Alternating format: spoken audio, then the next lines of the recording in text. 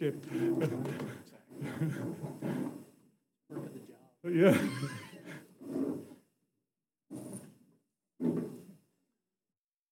Okay, let us. Oh God, who in creating humanity dignified it and still formed it, that we may be partaker of nature, who deigned to partake of our human nature, Lord Jesus Christ, with and reign of unity of God throughout all ages of ages. Amen. I want to talk to you today about the action and direction of self-examination. I've given you copies in case you don't have either the St. Ambrose prayer book or the St. Augustine prayer book of this self-examination, which I think is the best form and format of it that's available. And usually when people ask me, what do I need to do to make confession, I usually hand them a copy of this and say, use this first. Go through it. But before I start, and so I want to look at some details on it, but before I start, I want to read to you from St. Gregory of Sinai, because it sort of sets the stage for this. Many people, though they act in accordance with the commandments, are like wayfarers who seem to follow the way, yet remain outside a city, instead of reaching it. For they travel without sense or method, take wrong turnings at crossroads, and then deviate from the king's straight highway. In other words, they mistake vices for the actual royal road. When we follow this self-examination, we wind up being on the royal road. Remember, and I've said this before, Jesus' first commandment, and understand that in the Bible, in the Old Testament and going into the New Testament period, the Jewish people understood a commandment to be a positive statement. We think of a commandment as thou shalt not. But just to say repent is a commandment in the Jewish mind of the first century AD. So when Christ said repent for the kingdom of heaven is at hand, that's considered a commandment. And that's the first thing he says in his ministry after his baptism. Repent. Oh, we in America don't like that.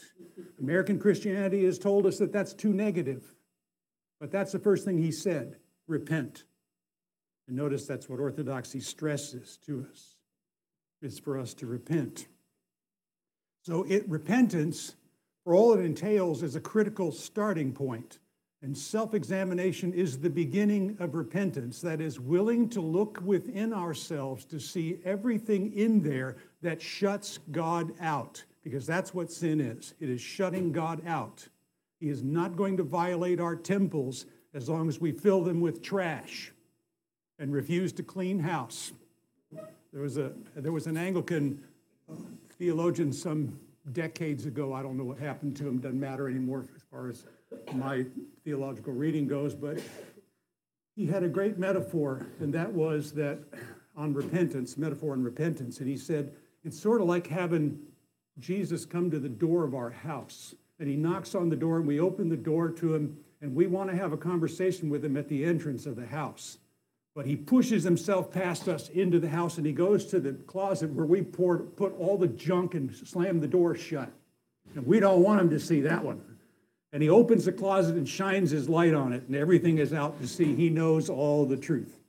I thought that was a great metaphor because that's really the way it is. We don't want to know what our shortcomings are. And we don't want anybody else to know. But as we've tried to stress, every one of us in this room is a sinner in need of help. Lots of help. So we just have to face up to that. And, you know, when you work together in any way in a parish, after a while we all get to know each other real well. It's sort of like a marriage, you know. Who knows our sins better than our spouses? For those of us who are married, they know all too well. You know, no illusions. After 40-some years, there are no illusions. You know, I know you. So that's the way it is. We don't, but our spouses can know us. Everybody in the parish can know us, and we don't know ourselves. And we don't want to know. We think it's too painful to see. We don't want to look. And yet, this is where life in Christ begins. After faith in him is repentance and looking at ourselves. Wow, totally different from anything I ever expected. And I can tell you, after lots of years of doing repentance, I haven't died from it. So I'm still here. I can attest to it. It's been painful a few times, and my wife has had to point out a few things, but I also trust her judgment. So anyway, the self-examination is a good summary of the beginning of what this is about, and it points out our basic sins. So you may read this and find different responses to it as you read it through.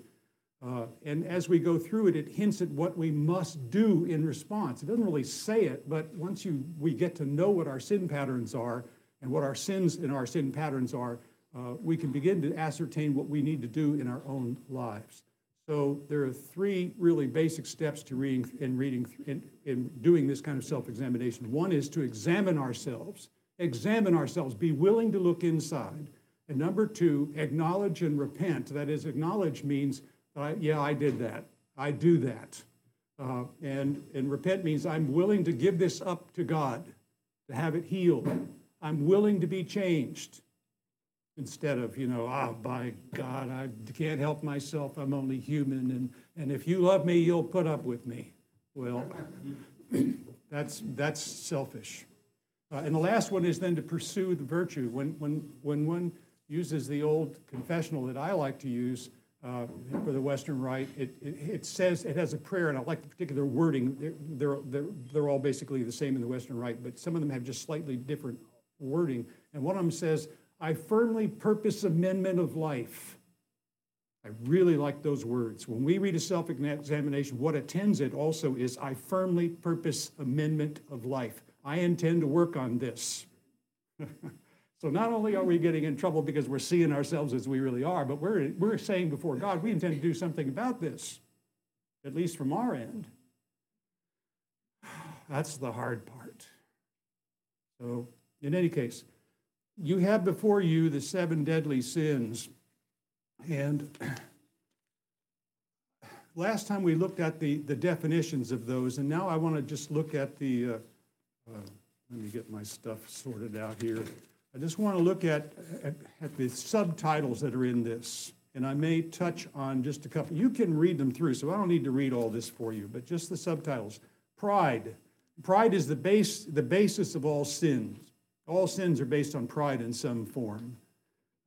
So irreverence, and one of the parts of the definition is deliberate neglect of worship of God every Sunday in his church. Deliberate. So, if I've been exposed to COVID, I have to stay home. That's not deliberate. If I didn't feel like getting up this morning because I stayed up watching TV all night, that's deliberate. Okay, there's a difference. And so that's irreverence. I mean, when we consider what happens here and we get to take part in it, God becomes manifest in the bread and the wine. He makes himself known to us. We get to see it and touch it. That we have seen, that we have held with our hands, St. John said. We have seen it.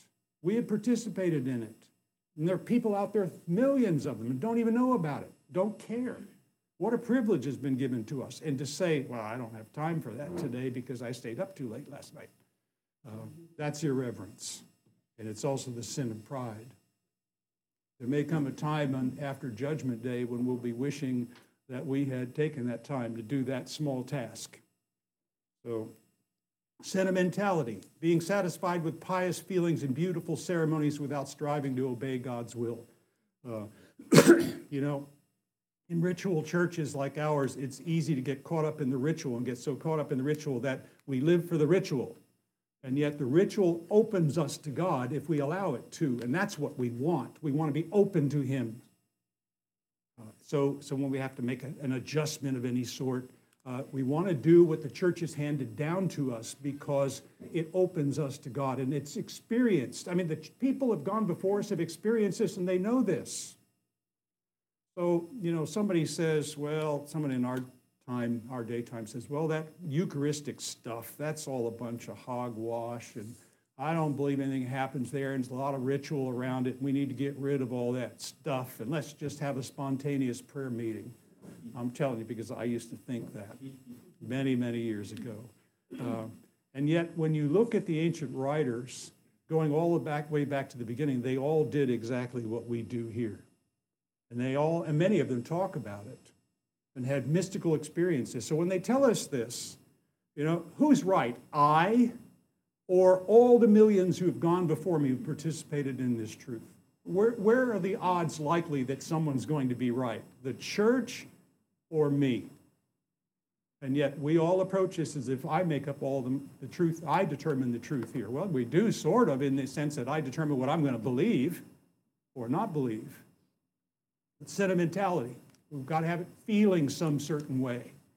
We can't change the liturgy just because we don't feel anything. I guarantee you, God will make sure when we're dependent on feelings that we get in situations where we have to be faithful and feel nothing. I can tell you from experience, it was one of my major sins, sentimentality, and I needed to be purged from it. And for me, I'm hard-headed Irish. You've got to pound me in the head a few times to get through to me.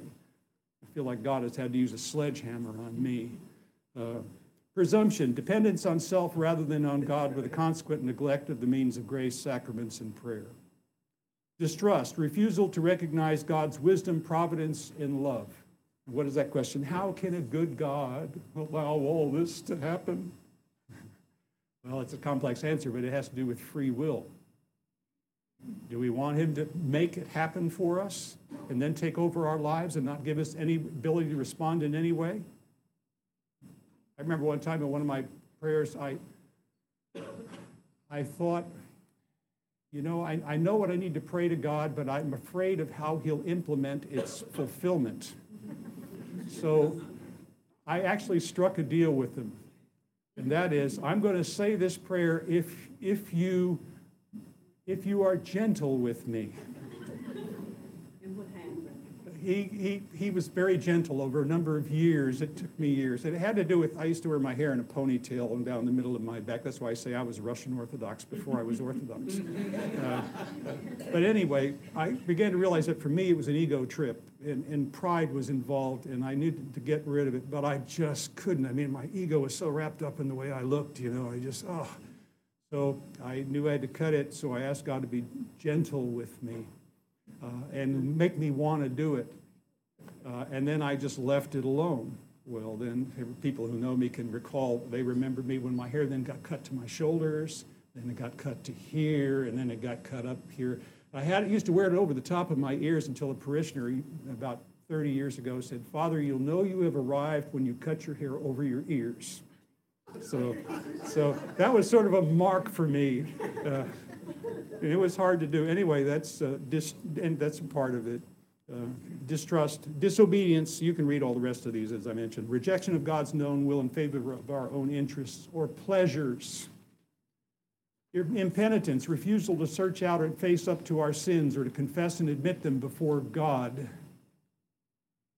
Vanity, crediting to ourselves rather than to God our talents, abilities, insights, accomplishments, good works. Arrogance, insisting that others conform to our wishes, recognize our leadership, accept our own estimate of our worth. I mean, you hear this in the ads all the time, talking about positive reinforcement and making us feel good about ourselves. The best way we feel good about ourselves, the truest way, is to find out who we really are and know that God loves us and accepts us, and he's going to work in us exactly from that starting point. That's where a healthy ego starts, not with the lies of our society that you can be whatever you want to be, and you're so good. Well, we are. God so loved the world, but at the same time, you see, the tension. Snobbery, pride over race, family, position, personality, education, skill, achievement, or possessions. Can anything good come out of the Irish? Or better yet, can anything good come out of New Orleans? You knew it was coming, didn't you? What happened to the gentle God showed you? Hey. And he's Scottish anyway. Yeah. It doesn't make any difference. Celts are Celts. That's true. And by the way, for those of you who want to nitpick on things like this, it should be the Boston Celts, not the Boston Celtics. That's an adjective form, and the word is pronounced incorrectly. So it's got a double error on it. Not to mention, they think that we all are looking like leprechauns, and so the logo is a leprechaun with a shillelagh. Those are stereotypes. Anyway, yeah, profiling, that's right. Even if we do fit the profile.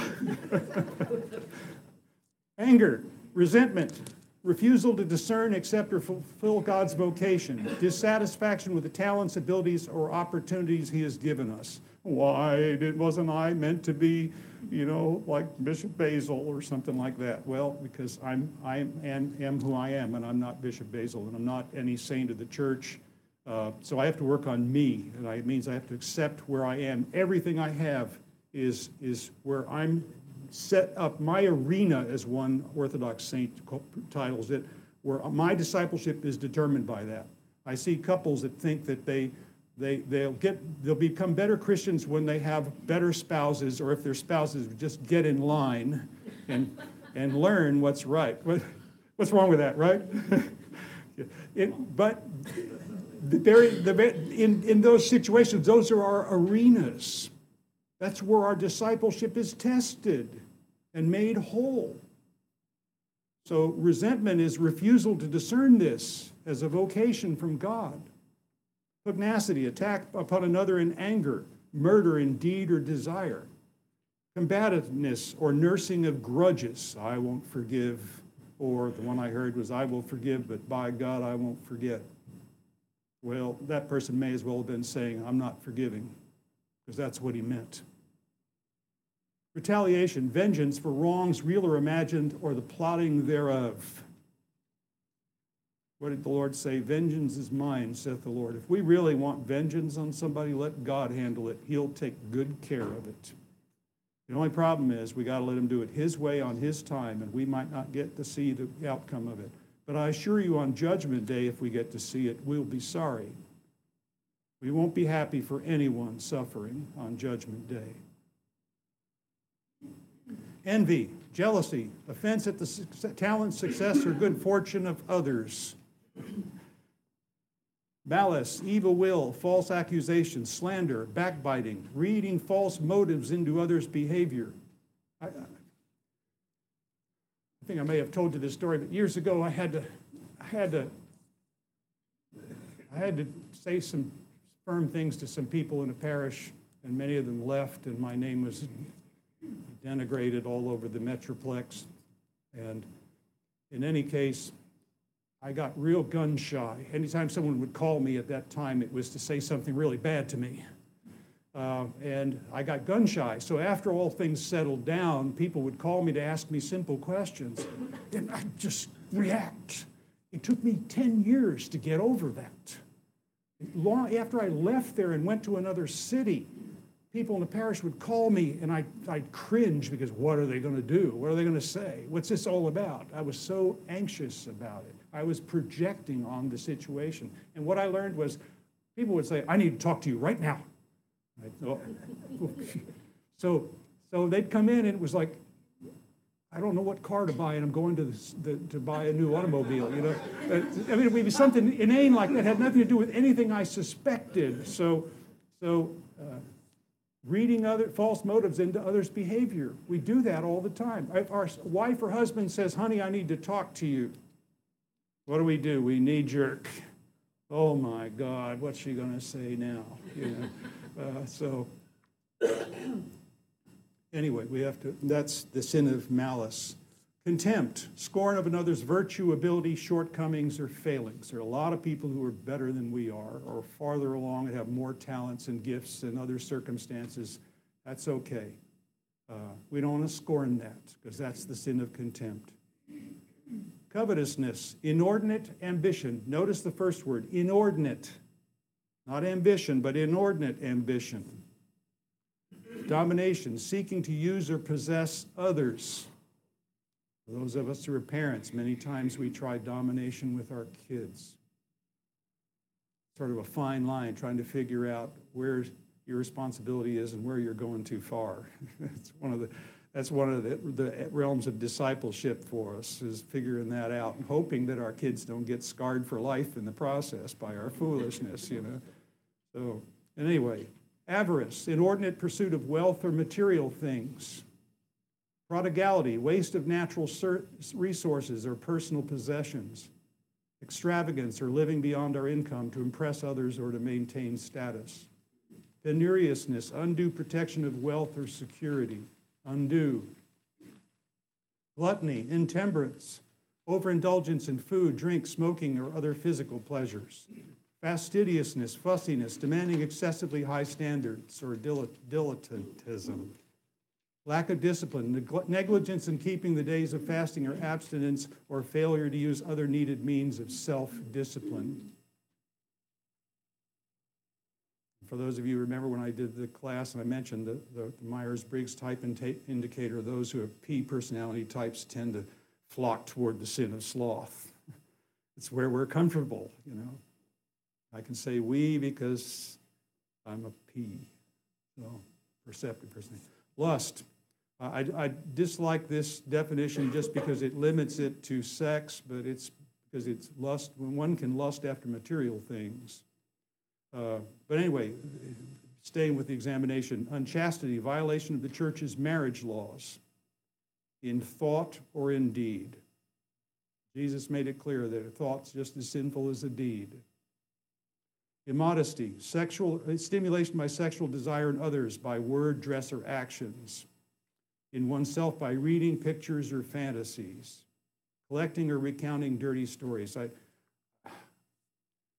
Before I became Orthodox, some of the worst recounters of lurid sexual stories were priests. And unfortunately, I heard a few of those stories, and they still hang around in my mind, and they show up from time to time, and I wish that baggage were not there. I'm grateful that I've never heard that since I've been Orthodox. So anyway, that we could all be guilty of that.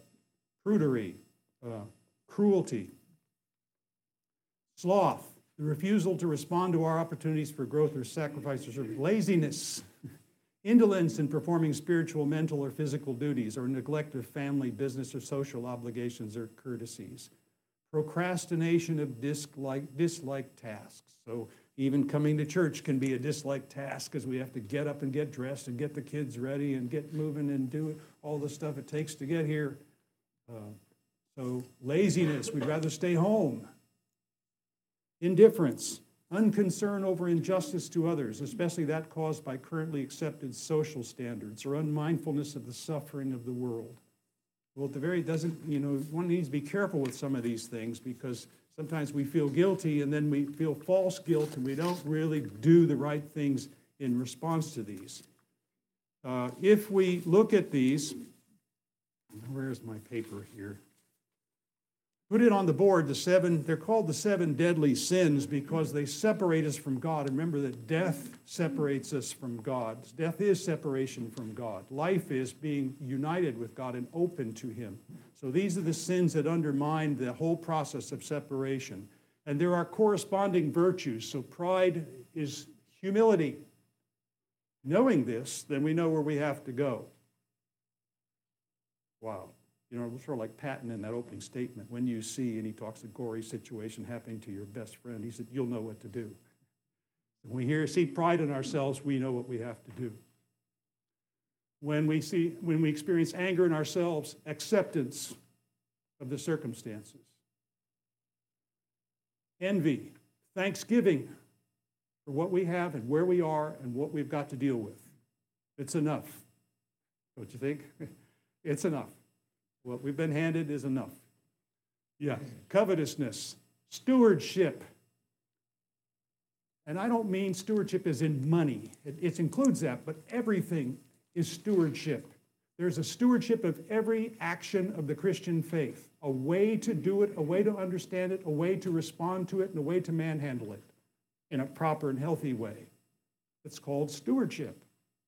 And so covetousness is, I wish I had a new car, wish I had a better home, wish I had another wife, wish I had another, better kids, whatever our things are.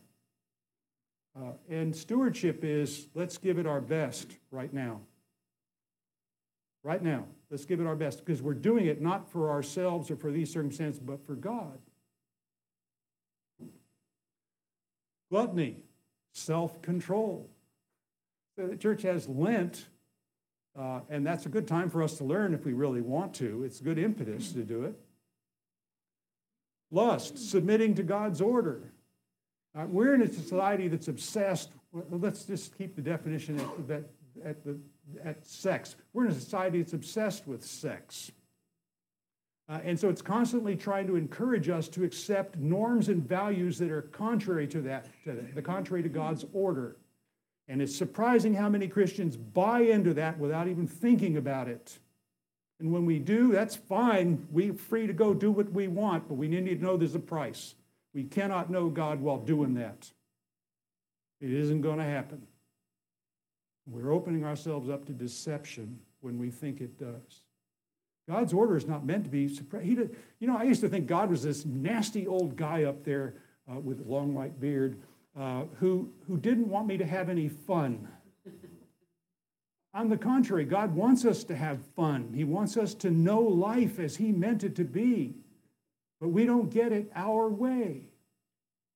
And we don't get Him our way. And lastly, sloth. The way to counter sloth is to do all of the above. Wow, I can't. I'm a mess. I can't do that. God help me.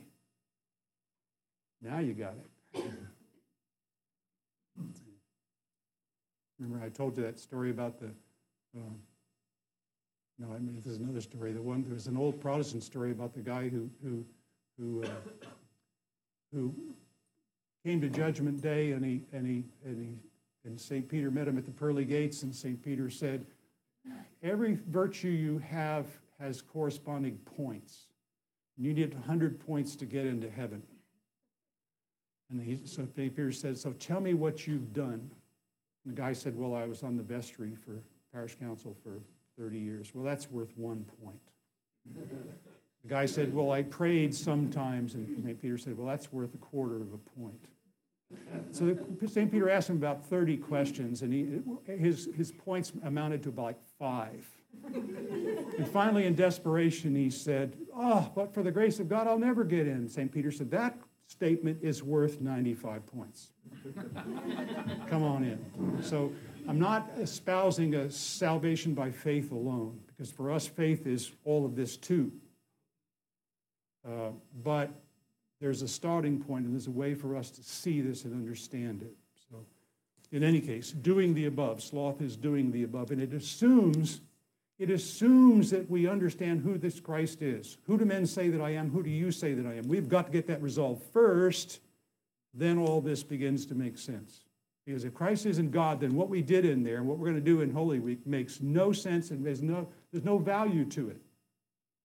But if that's God that goes to the way of the cross, then there's value here, an incredible value that we don't want to miss.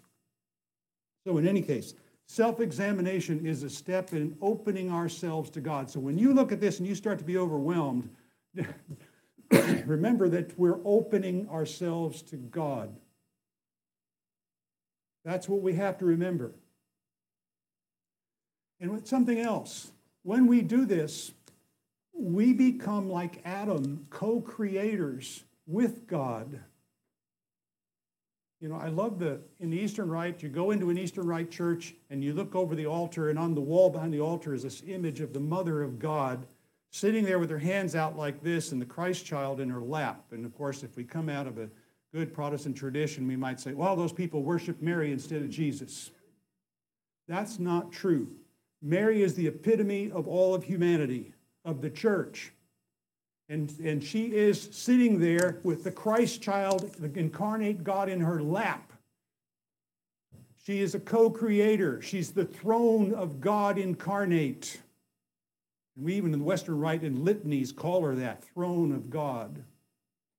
And she's holding her arms out because she stands on behalf of God and with him as co-creator, just like all of us must be. So that's an image of the glorification of humanity in this story. That's you and me.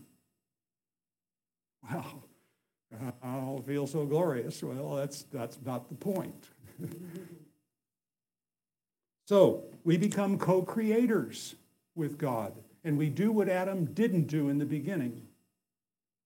And this is a step in encounter with God. Now, remember some things, that the direction of Lent is Good Friday. It's Good Friday. Everything we're doing is culminating toward Good Friday. And the cross is the way that God leads us, the way of the cross. The church has had wisdom to tell us, to save this truth for us, so that we don't go somewhere else and do something else. Remember from the kenosis chapter 2 of Philippians, have this mind in yourselves which was in Christ Jesus. And then Jesus' own words, he who loses his life for my sake will find it. If we enter into this, we'll find life. If we don't enter into it, we won't. So what I would tell you about this examination is review the text regularly. Now, you do it as it fits you. Weekly, if you're going to do it weekly, Fridays are a good day because in the Western tradition, we have days when there are no saints celebrated. We have certain masses that are assigned for those days, and Friday is the Mass of the Cross. So it's a good time to do self-examination. At least I find it helpful to remember Friday is the time to do that. So just an FYI there. Everybody's different. What works for you may be different than what works for me. List which sins refer to self. Keep in mind the corresponding virtues. So we're not trying to beat ourselves down. We're trying to open ourselves to God by getting rid of the things that shut the doors. Admit. Don't try to explain or justify. It's not anyone's fault. Remember, that was Adam's mistake. The woman you gave me. And she said it was the serpent. Just admit it. If it strikes you, admit it. If it doesn't strike you, let it go. And don't falsely accuse. Don't go digging for how does this apply to me. Just let it happen. Just read it and let it happen. Believe me, there'll be enough on the list for you. I assure you. And lastly, resolve to pursue the relevant virtue. Remember those words I said to you. Purpose, amendment of life. You have to resolve to pursue the intended virtue. Now, I end here with a quote from St. John Chrysostom. He said, it's a prayer. He said, thou biddest me to open the doors which thou alone hast made, and thou dost enter with thy love for man. Thou dost enter and enlighten my darkened reasoning. I believe that thou wilt do so, for thou didst not turn from the harlot when she came to thee with tears. Neither didst thou reject the publican who repented, nor the thief when he acknowledged thy kingdom. Do thou then despise the...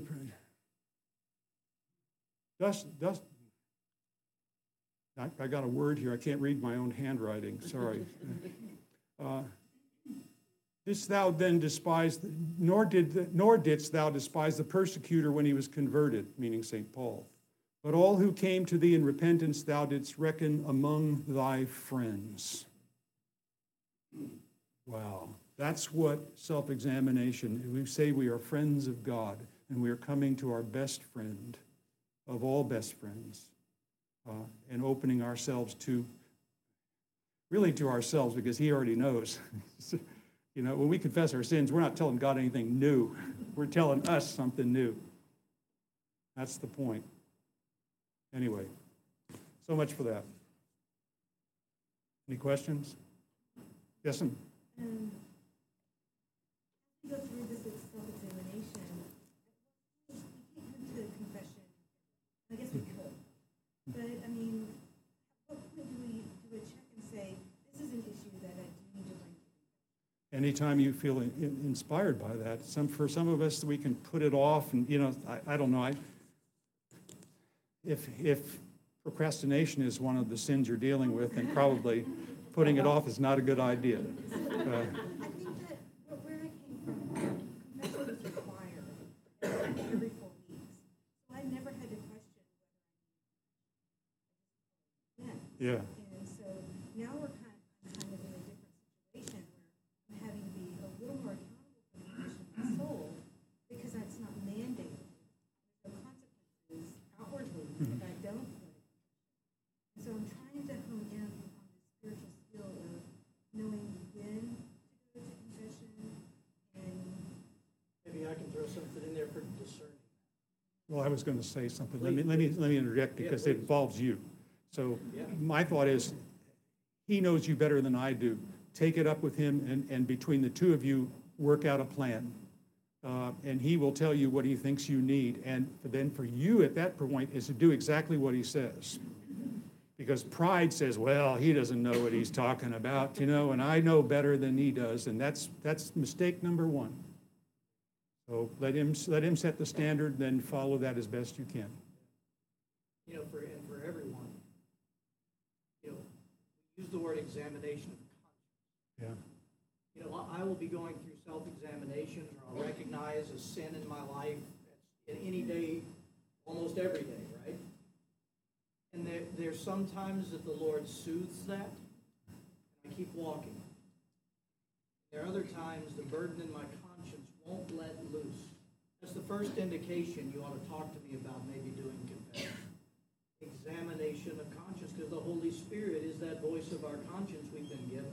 So that's just another layer to my help. Of course, this is a self-examination for a number of things, not just sacramental confession, but even just general repentance. So that would set the standard more or less. Many of us, we just need to be able to look at ourselves and know what we do and ask God to admit it and ask God to forgive us. And then sacramental confession needs to be a way in which the humility aspect gets entrenched in our souls. That's why we have it in the church. Just remember, too, as we've said before, in the early church, you confessed in front of the whole congregation, so count your lucky stars. It's just one person listening to us now. And he's heard it all, so you can't shock him. That's the first thing we think of is, my God, what will he think of me? He's heard it all. We've all heard it all. Everybody else in this room has heard it all, so nobody's surprised. So anyway, anything else? Sorry, I don't mean to be the bearer of bad tidings by bringing all this up. It's actually good tidings. So anyway. Just bring this, the confession set. Yeah, just go down. Yeah, as a matter of fact, yeah, you just read it to him. That'll be his penance to have to listen to it. Anyway, thank all and have a blessed Holy Week.